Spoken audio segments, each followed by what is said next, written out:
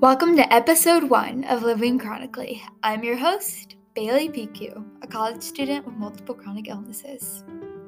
Episode 1 is all about my journey with chronic illness. I was 19, a freshman in college, completely healthy. January of 2021 comes around, I catch COVID. Didn't think it was a big deal, didn't really have too many symptoms except I was dizzy. Well, I did my quarantining, and even for weeks and months after, I was still dizzy. Then that was January of 2021. March of 2021, I got a mouth infection. And after my mouth infection cleared up, I was still dizzy, but now also I was crazy fatigued. My heart rate was always above 100, even when I was laying in bed doing nothing. My blood pressure was super low. I couldn't walk very far. Now keep in mind, I used to go to the gym at least 3 times a week and walk on the treadmill and every minute increase the elevation. I tried to do that after getting COVID and the mouth infection, and I had to stop because my heart rate was like, you're gonna die. So I ended up going to the ER about 2 times because of my heart rate being so high. The first time was with the mouth infection, and the second time was after that because I just had a high heart rate, and my doctor was like, go. Let's just say, I'm not a fan of the ER. I got told multiple times it was just in my head. Once was prescribed Xanax from a doctor who talked to me for a whole 5 minutes and was told I had just really bad anxiety, which I do have anxiety, but it wasn't the cause of everything. So my primary care doctor sent me to a cardiologist who did a bunch of testing and was like, your heart's not the issue, it's just a symptom. So we need to figure out the issue. He sent me to a rheumatologist who put me on some meds they were trying out for long COVID patients. Never worked.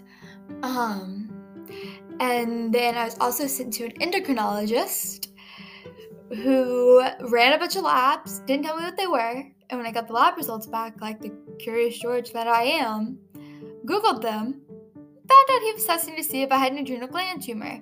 And those tests for the blood test came back elevated, which means you have to do a 24-hour urine test to see if you have it or not. And I was totally freaking out. And I was like, why didn't you tell me? But I don't have an adrenal gland tumor, so that's exciting. Oh, whoop whoop.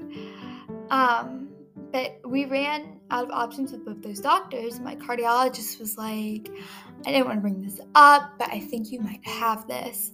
My wife and my daughter both have dysautonomia, and I think you might have it too. So he sent me to an electrophysiologist, which is a type of cardiologist that studies the electrical patterns of your heart or something like that. And the electrophysiologist was like, oh yeah, you definitely have dysautonomia, but I can't treat you for it. So he recommended me to the only cardiologist in Louisiana that treats dysautonomia, and I had to wait. That was July 31st. I saw that doctor at the end of August. And at that appointment in August, he told me that I should take a year off to deal with dysautonomia because that's something most patients do. And I said, I'm about to be a sophomore in college. I'm also a heavily involved college student. I work at the Office for Student Engagement as an engagement ambassador. I am the chief of staff for SGA. I'm in a bunch of clubs. I have a life plan that I need to follow. A year off isn't feasible. And I had dreams, competing in the Miss Southeastern pageant. I didn't want to give any of those up. And so he was like, okay, if you don't want to, we'll just see what happens. And needless to say, I went to the ER twice in July, again in November. In July, I was having really bad chest pains. In November, stomach pains. But other than that, I've been doing okay. I've seen a gastrointestinal specialist who tried to figure out what was wrong with me, but then gave up and told me I had to deal with it, so now we're seeing a new one. I'm seeing a new neurologist who is running all the tests that they can, and I'm seeing an allergist immunologist to see if I have any allergies that could be causing my other symptoms. So, dealing with all of this health stuff, I'm also in college, right? I started off the year as an early childhood education major, and then spring semester rolls around. I did some subbing over winter break, and I was like, I cannot do this with dysautonomia, and I'd also gotten diagnosed with fibromyalgia at the end of last semester. I was like, I cannot physically teach in person. I can't do student teaching, which, if you don't know what student teaching is, it's when you spend your last year of college teaching for a year as a full-time not teacher, but like a student teacher, so you're there, you have a mentor teacher, but you don't get paid. So you have to work another job when you're not teaching. And I was like, that is just not feasible for me. So I definitely had to switch my major. And so now I'm majoring in general studies with a major focus in education and a minor focus in marketing. And I'll go to grad school for strategic communications. And what this allows me to do is get my alternate certification to teach online, and then I could also teach online, or I could go into education in another way through a marketing viewpoint, or I can do something in marketing.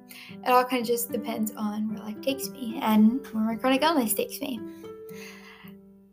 But it's not been easy. I have not let myself slow down, which is kind of like crazy because I totally should, but I haven't.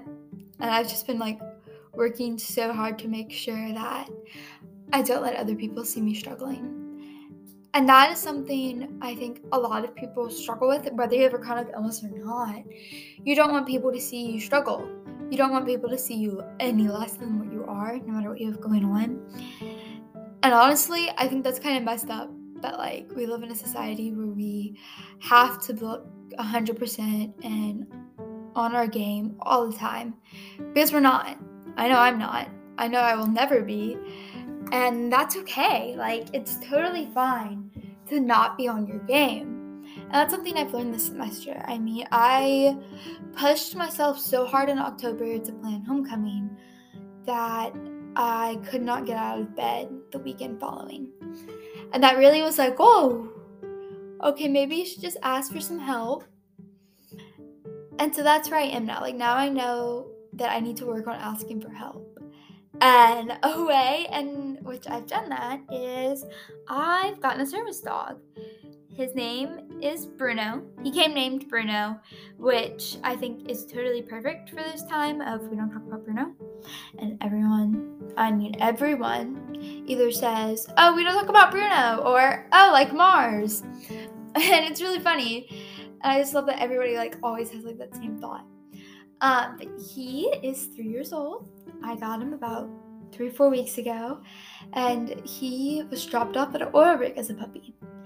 And I've had him ever since. Well, the rig closed and they dropped him off at Hidden Haven, which is where I've been working to get a service dog, and I had him and met him, loved him, and now we're training. And he's just been such a big help. Like, he can't do any of his tasks yet because he hasn't learned them, like, working obedience training. But, like, emotionally, he's just been such a big help. And my friends, oh my gosh. I have the most amazing friends. And I think if I didn't have amazing friends, amazing family, and a strong support system, I could not do college with chronic illnesses because it wouldn't be possible.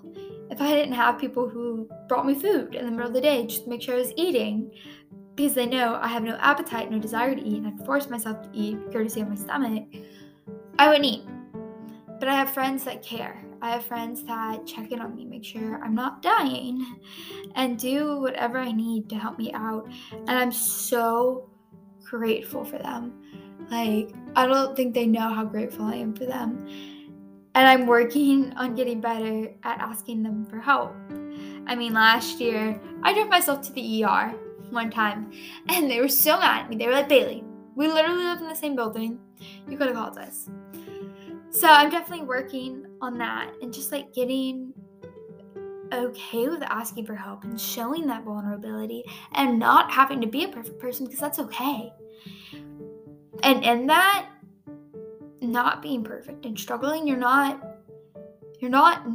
thriving. Like, you're still thriving. Like, if you have to struggle, that's okay.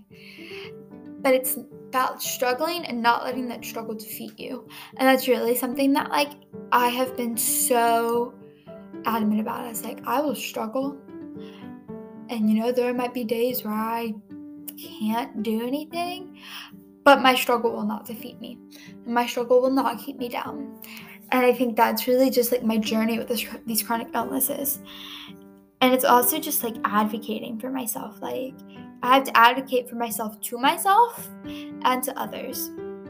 I can't count the number of times a doctor has told me I made up dysautonomia, or that I made up being sick, having these symptoms, because they don't know. For those of you who don't know what dysautonomia is, I guess I should tell you.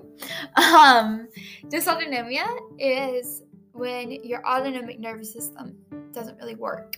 So in your body, you have two nervous systems. One, I don't remember the name of, because, I don't really know that one. And the other one, your autonomic nervous system, that controls everything you don't think about doing. And when you have dysautonomia, there's basically a bunch of problems wrong with it.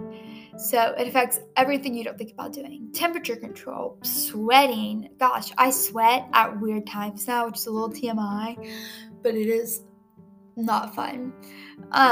Your heart rate can either be crazy high or crazy low, or just unpredictable all the time. Your blood pressure, you either got really high blood pressure or really low blood pressure. Lucky me, I got really low blood pressure, so I'm always a little dizzy, and it always freaks out the nurses when they take my blood pressure. You have digestion issues, dizziness, fatigue, faint. Some people faint. God bless that I have not fainted yet. I think I would be terrified. I've gotten close, but I haven't. And, like, there's a myriad of other symptoms. You have bad blood flow. I have to wear compression stockings. Otherwise, my legs turn purple. That's not really a pretty thing to see. And I also have fibromyalgia, which, if you don't know what that is, it's when your body and your brain are, like, constantly sending and receiving pain signals, even though there's nothing actually causing you pain. So, like, for me, sometimes a tight hug can hurt. Or, like, bumping into the wall, which wouldn't hurt somebody, hurts me. Stuff like that. And I have horrible trouble sleeping. I'm on a bajillion medications.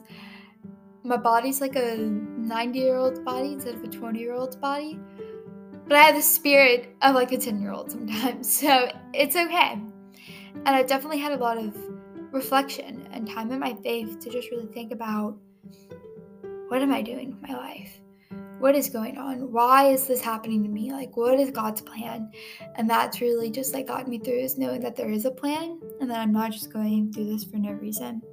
So ultimately, like, my goal with all of this is to have an outlet, talk to people, to maybe inspire someone, help raise awareness, and hopefully entertain you guys, because my life, it's a little crazy, it's a little fun, and I really can't wait to see where this journey goes.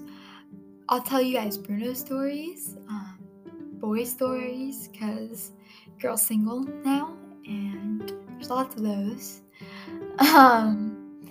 Stories about my friends, stories about doctors that are just absolutely infuriating, but also can actually be amazing at the same time. And stories about my faith and the journey along with it. And I just can't wait. So this episode's a little short, but I can't wait to see you guys next time. So tune in for the next episode, which is going to be about me competing in the Miss Southeastern Scholarship Competition, which is a Miss America local, and whether or not I won, and how that all went. And I can't wait to share that with you guys. So, see you guys next time. Bye.